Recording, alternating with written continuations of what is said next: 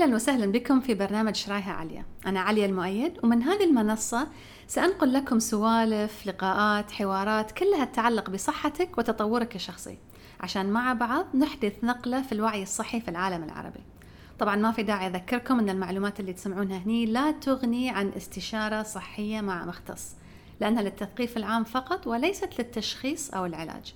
وفي النهاية هذا كان رأيي والقرار قراركم. المهم نرجع لموضوعنا اليوم، ما هو نمط حياتك؟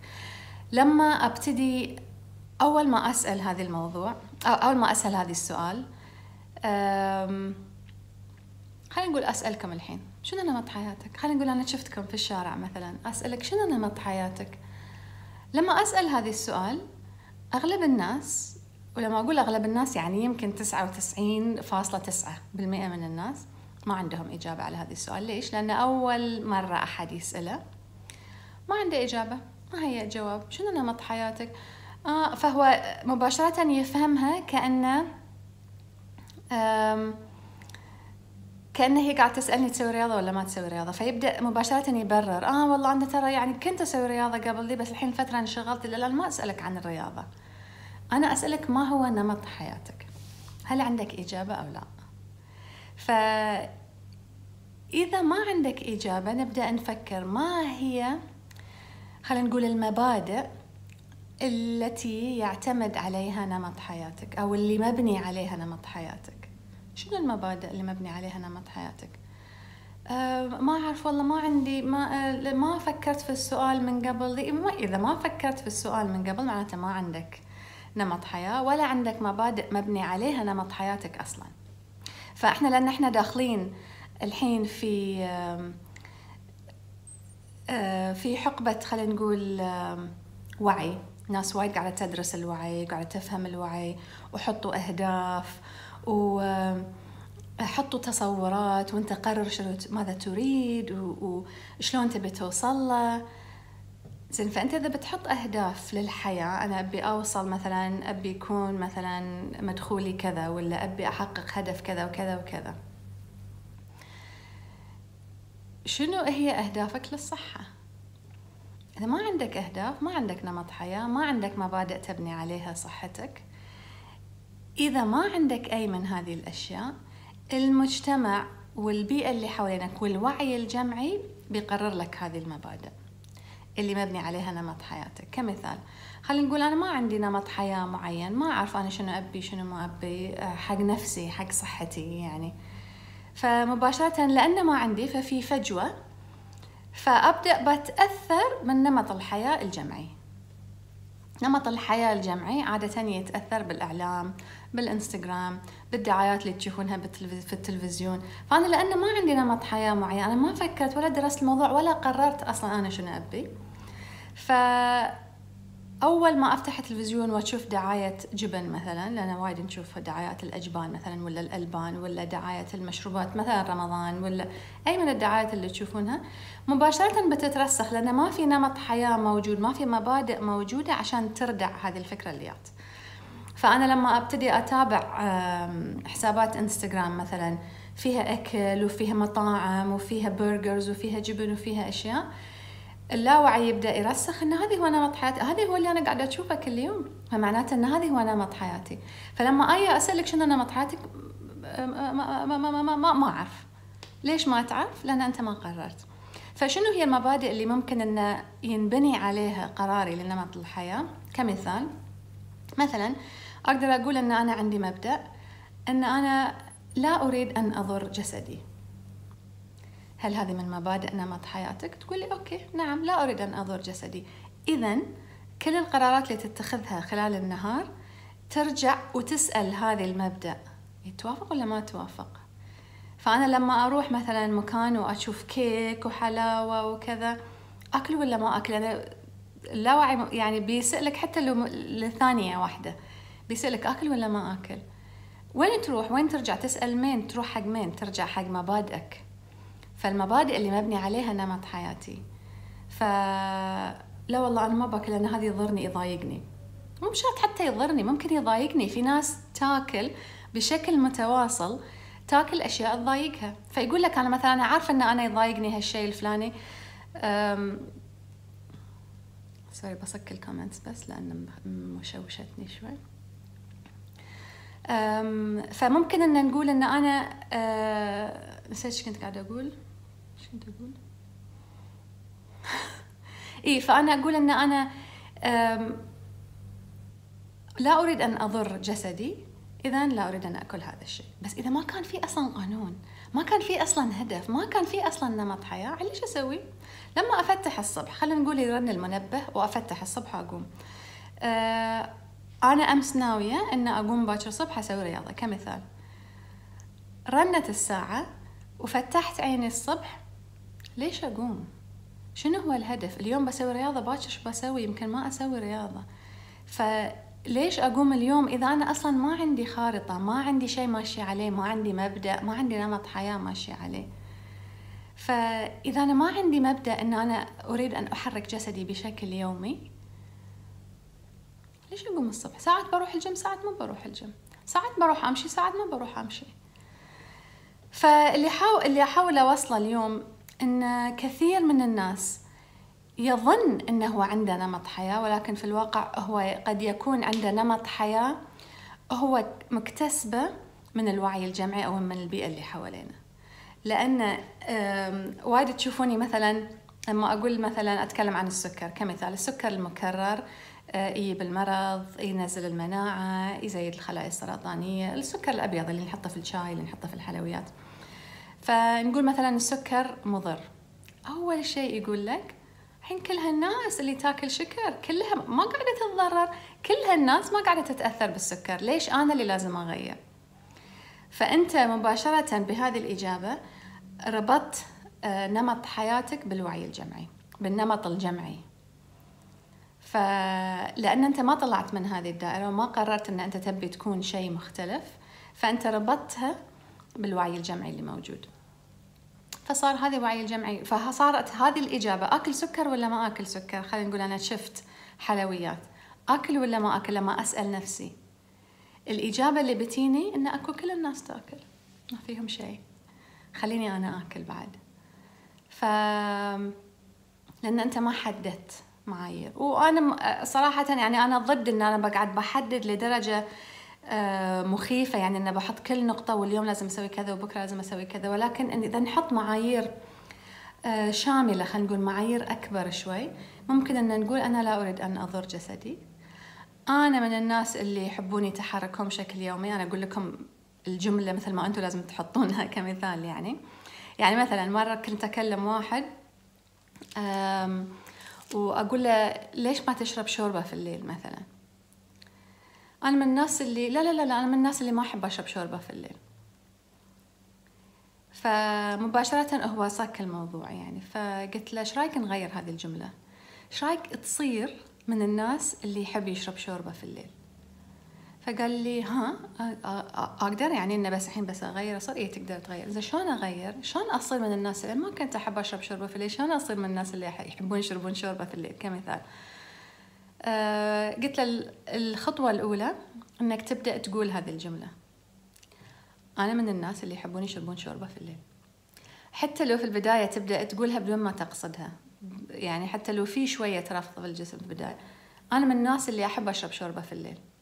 حتى إذا أنتم الحين تقولونها لا شعوريا، العقل اللاواعي طبعا يبدأ يسجل هذه الجملة اللي قالها، لأنه هو قاعد يقولها بشكل متكرر. فشفتوا شلون الدعايات ساعات لما تشوفون دعاية متكررة، ما بالحين أذكر دعايات لأن للأسف أغلب الدعايات المتكررة المترسخة في ذهننا هي دعايات أشياء غير صحية شفناها على التلفزيون، يا إنها هي دعايات مشروبات غازية أو كذا. فتشوفون أن عادة الجملة اللي يقولونها في الأخير أو الجملة اللي يقولونها كجملة أساسية في الدعاية تترسخ في مخنا، فإحنا بدون شعور نعيدها ساعات إذا نبي نضحك ولا نبي نسوي ولا سمعنا الكلمة فنكرر. نفس الشيء الجملة اللي أنت بتقولها لنفسك: أنا من الناس اللي يحبون يأكلون سلطات. أنا من الناس اللي يحبون يأكلون سلطات. حتى لو أنت ما تحب، طبعا يعني ما أقدر أقول مثلا، أعطيكم مثال عن نفسي مثلا، أنا ما أحب المانجا، فاكهة المانجا ما أحبها، أعرف إنه هو شيء جدا غريب، وعارف إن أنا يمكن من 1% في العالم اللي ما يحبون المانجا، أنا ما أحبها. فمن هالناحية أنا أحب كل الفواكه كمثال، بس ما أحب هذه المانجا.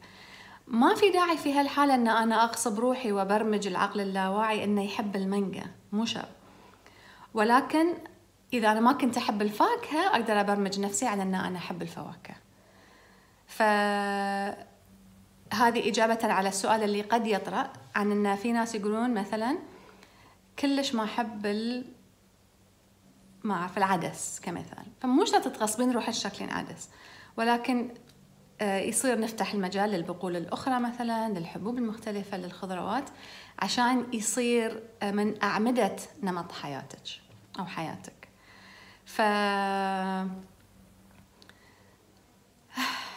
إيه شنو كنت بعد بقول؟ يعني النقطة اللي أبى أوضحها هي أن إذا أنت ما رحت إلى مكان محدد أو ما حددت المسار لنفسك، المجتمع سيحدده لك، وسيحدد بالمجتمع عن طريق الإعلام، خاصة السوشيال ميديا هالأيام. سيحدد عن طريق السوالف والكلام والناس اللي حواليني. يعني أنا إذا مثلا 5 من أصدقائي يحبون يأكلون جنك فود، لازم أنا فعلا أحدد نمط حياتي عشان أنا أقدر أطلع عن هذا الإطار. ومعناته أشيلهم من حياتي مو شرط، ولكن خلاص بيعرفون أن هذا صديقتنا اللي في الجروب معانا فلانة ما تحب تاكل الشيء الفلاني، فيحسبون لها حساب، لأن هي قررت وقالت لهم، هي وضحت لهم شنو معاييرها، شنو مبادئها اللي مبنية عليها صحتها، فهي تستفيد، وهم يمكن مع الوقت يبدون يتأثرون فيها. خل أفتح لكم الكومنتس الحين عشان أقدر أطالع أسئلتكم مرة ثانية. فأنتوا شنو رأيكم في الموضوع؟ يعني لما أنا في البداية سألت ما هو نمط حياتك، هل كان عندك إجابة؟ هل حسيت أن أنت عندك نمط حياة معروف؟ مثلا كمثال عن نفسي أيضا، ما أحب أن أدخل في إدمان شيء ولا شيء، حتى إذا هو كان شيء زين، بس ما أحب أن أدخل في إدمان لأن ما أحب أن أشعر بالضعف. فكمثال ما بدخل في تدخين ولا شرب ولا مخدرات ولا هذه الأشياء، طبعا لأسباب صحية، ولكن ليس فقط لأسباب صحية، لأن أنا ما أحب أشعر أن أنا معتمدة على شيء وما أقدر أعيش بدونه. فهذه من أعمدة نمط حياتي. أنا أبي يكون عندي حرية كافية لأن أتجه في أي اتجاه طول ما هو يتناسب مع العمود الآخر من حياتي، أن لا أريد شيء يضر جسدي كمثال. فإذا الواحد مثلا يحط له نمط حياة جدا جدا ضيق وجدا صعب، طبعا لازم بيكون في ردة فعل ولازم بيطلع. فأنت لازم تحط لك مبدأ أيضا أو قانون من قوانين نمط حياتك أيضا، أنه يفتح لك المجال أيضا للسعادة، للمرونة في البرنامج. وأنا لما أقول سعادة ما معناته أن بس السعادة بس في الشوكولات وبس في الكيك، ولكن لا، أن أنا أبحث عن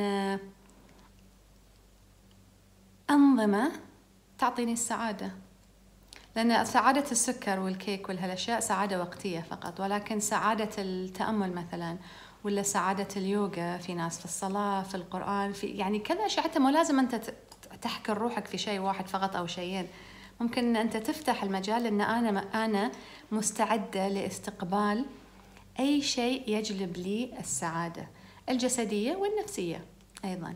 فأنا يمكن أن أنا عقب ما أسوي يوغا ساعة أشعر فعلا بخفة، أشعر فعلا بسعادة.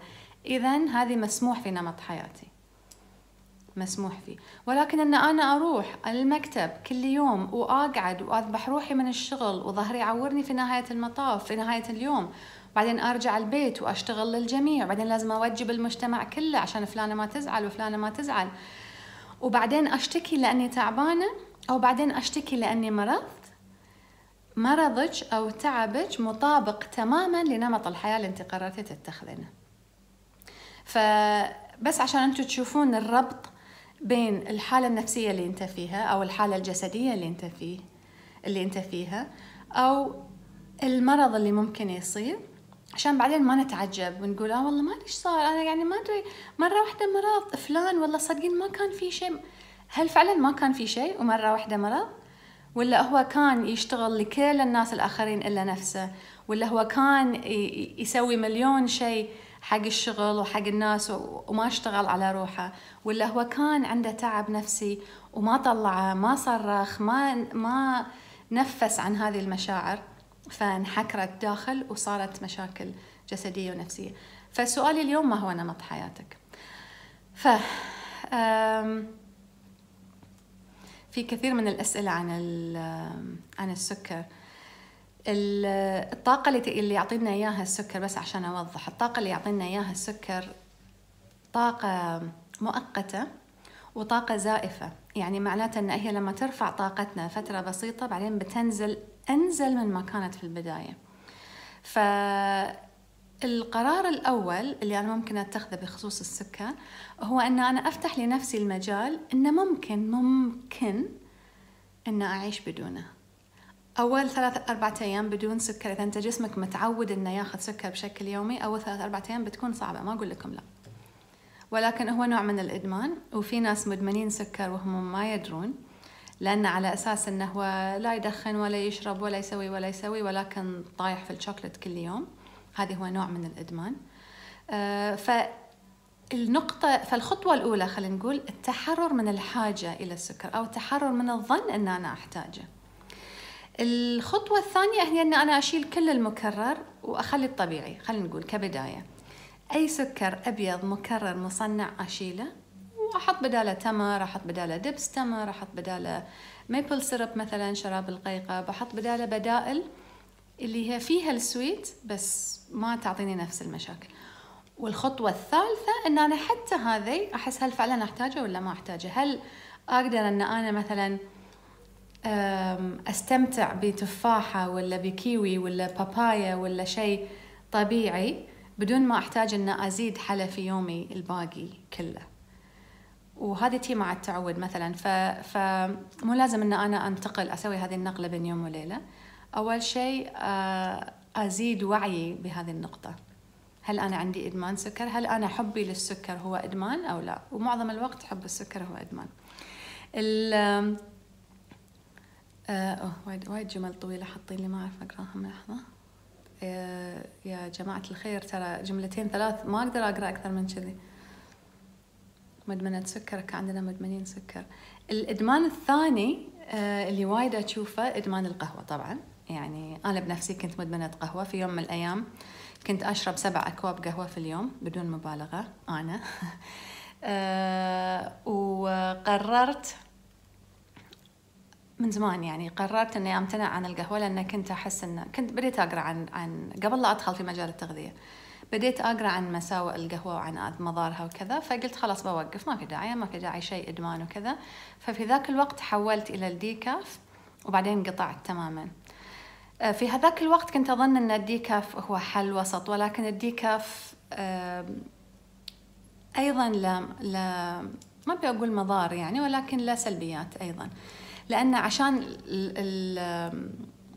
ما شنو اليوم ما أعرف أتحكى، البن عشان يشيلون منه الكافيين لازم يمر بعملية كيماوية أيضا، يعني لازم يحطون كيماويات عشان يقدرون يستخلصون منه الكافيين عشان يطلعونه. فالديكاف ممكن يكون فيه كيميكلز بعد، فأنا ما كنت أعرف في ذاك الوقت. المهم آخر قهوة شربتها تقريبا من 20 سنة، والحين إذا أشرب قهوة يعني أو إذا شيء فيه قهوة، مع ما أشرب بتاتا، ما أحب، صرت حتى كنت أموت على القهوة قبل، فإذا أنا قدرت أنتوا تقدرون، بس الحين صرت ما أشرب. والسبب الرئيسي إني ما أشرب هو أن حتى إذا أخذت قهوة بالغلط، ساعات أقول لهم مثلا تأكدوا إنه ما في كافيين، أو شاي أخضر مثلا ساعات يكون فيه كافيين بالغلط أطلبه، تبتدي أيادي ترتجف، أحس برجفة يعني مزعجة، لأن الجهاز العصبي يتحسس، يصير جدا حساس.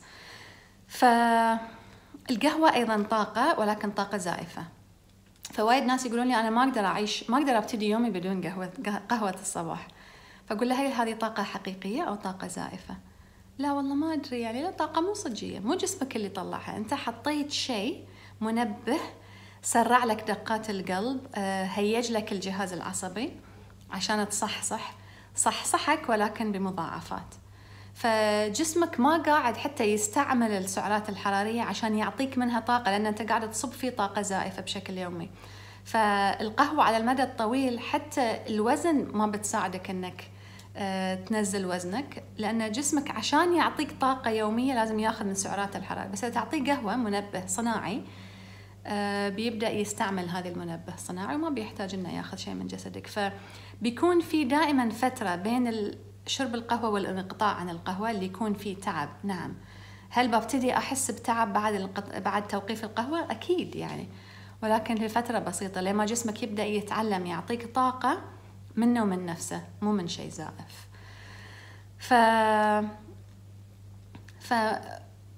مو لازم انه يكون كل شيء بين يوم وليلة. لازم أشرح هذه النقطة كثير، يعني دائما أذكرها حتى في محاضراتي في حلقاتي. أنا خذيت يمكن 2-3 إلى أن ابتديت أغير شيء. فالحين أنا إذا أبدأ أفكر في نمط حياتي، ما هو وين أبي أوصل وين أنا الحين، وعشان أوصل إلى هذا المكان هل أنا أبي أكون من نوع الناس اللي يتحركون بشكل يومي؟ نعم أو لا؟ هذه إجابة إيه ولا. إذا أنت تبي تتحرك بشكل يومي نظرياً، شلون نقدر نطبقها عملياً؟ شنو لازم تسوي في يومك عشان تطبق هذا الشيء؟ في ناس يشترون هذه، تعرفون الساعة اللي تحسب لهم خطواتهم بشكل يومي، حركاتهم بشكل يومي. أنا ما أحب إني أحط أشياء إلكترونية إضافية على جسدي، ولكن في ناس كبداية تساعدهم إن بس ياخذون فكرة إيش كثر قاعدة أتحرك مقارنة بإيش كثر أحتاج إني أتحرك كبداية. النوم، هل أنا من نوع الناس اللي ينام كثيرا؟ وإحنا حطينا صورة سلبية على هذه النقطة، يعني إنه أنت من النوع اللي كله نايم. النوم ترى جدا مفيد، كثير أشياء تصير في النوم، كثير تصليح يصير في النوم، الجسم يصلح نفسه، يعالج، يشيل خلايا ما يحتاجها، يسوي وايد أشياء في النوم. فلكن إحنا حطينا يعني كأننا قاعدين نقول إذا واحد ينام كثير أو يقول عن نفسه أنه هو ينام كثير كأنه هو كسلان، لأن إحنا مجتمع مال بحركة، يلا انجز سو ونسينا أن النوم أيضا مهم جدا. فإذا أنا أحتاج أني أنام ساعات إضافية، شنو قاعدة أسوي في نمط حياتي اللي قاعد يساعدني في هذا الشيء؟ إذا أنا مثلا معدتي خربانة، شعري قاعد يطيح، بشرتي مو زينة، وزني ما قاعد ينزل، هذه ترى أيضا من أعراض نقص النوم. يعني في ناس أعراضهم تتحسن بس إذا زاد نومهم، أو عصبية، أو أحتاج كافيين كثير. مثلا أنا ما أقدر أعيش بدون قهوة، يمكن لأن أنت ناقصك نوم. وشنو موجود في نمط حياتك اليوم عشان يهيئ لك زيادة هذه النوم؟ شلون أنت تقدر ترتب جدولك بطريقة تعطيك نوم إضافي، حتى لو نص ساعة إضافية. وما نعرف إحنا هذه الإجابات لأن ما قط أحد سألنا هذا السؤال، شنو نمط حياتك اليوم؟ لأن نمط حياتك اليوم هو اللي بيحدد لك صحتك في المستقبل، مثل ما صحتك اليوم حددها نمط حياتك في الماضي. خلينا نقول 15 سنوات الماضية هي اللي حددت الصحة أو الوضع الصحي اللي أنت فيه اليوم. هل أنت في مكان جميل، في مكان سعيد؟ هل أنت مرتاح من جسدك؟ هل أنت مرتاح من نفسيتك؟ وإذا لا، لازم نبدأ نراجع نمط الحياة اللي وصلني لهذه النقطة اليوم. وإذا أنا بعد 10 سنوات أريد أن أشعر بسعادة، أريد أن أشعر بتوازن، أريد أن أشعر أن أنا جسمي قوي وخفيف، أريد أن أشعر أن أنا عضلاتي زادت، مرونتي زادت، لياقتي زادت، شنو قاعدة تسوي اليوم؟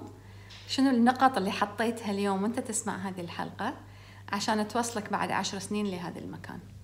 لأن العمر ما له دخل، هو نمط الحياة هو اللي يكبر، مو العمر. المهم بنتهي على هذه النقطة. وقاعدة أقرأ قاعدة أقرأ هذه التعليق الحين، واحد كاتب أنا صرت خروف، وبنتهي على هذه النقطة، هل صرت خروف ولا لا؟ شكرا لاستماعكم، شكرا لوجودكم معاي على البث الحي، وإن شاء الله الأسبوع الجاي عيد، إن شاء الله بعد العيد نرجع بمحتوى جديد. شكرا لكم.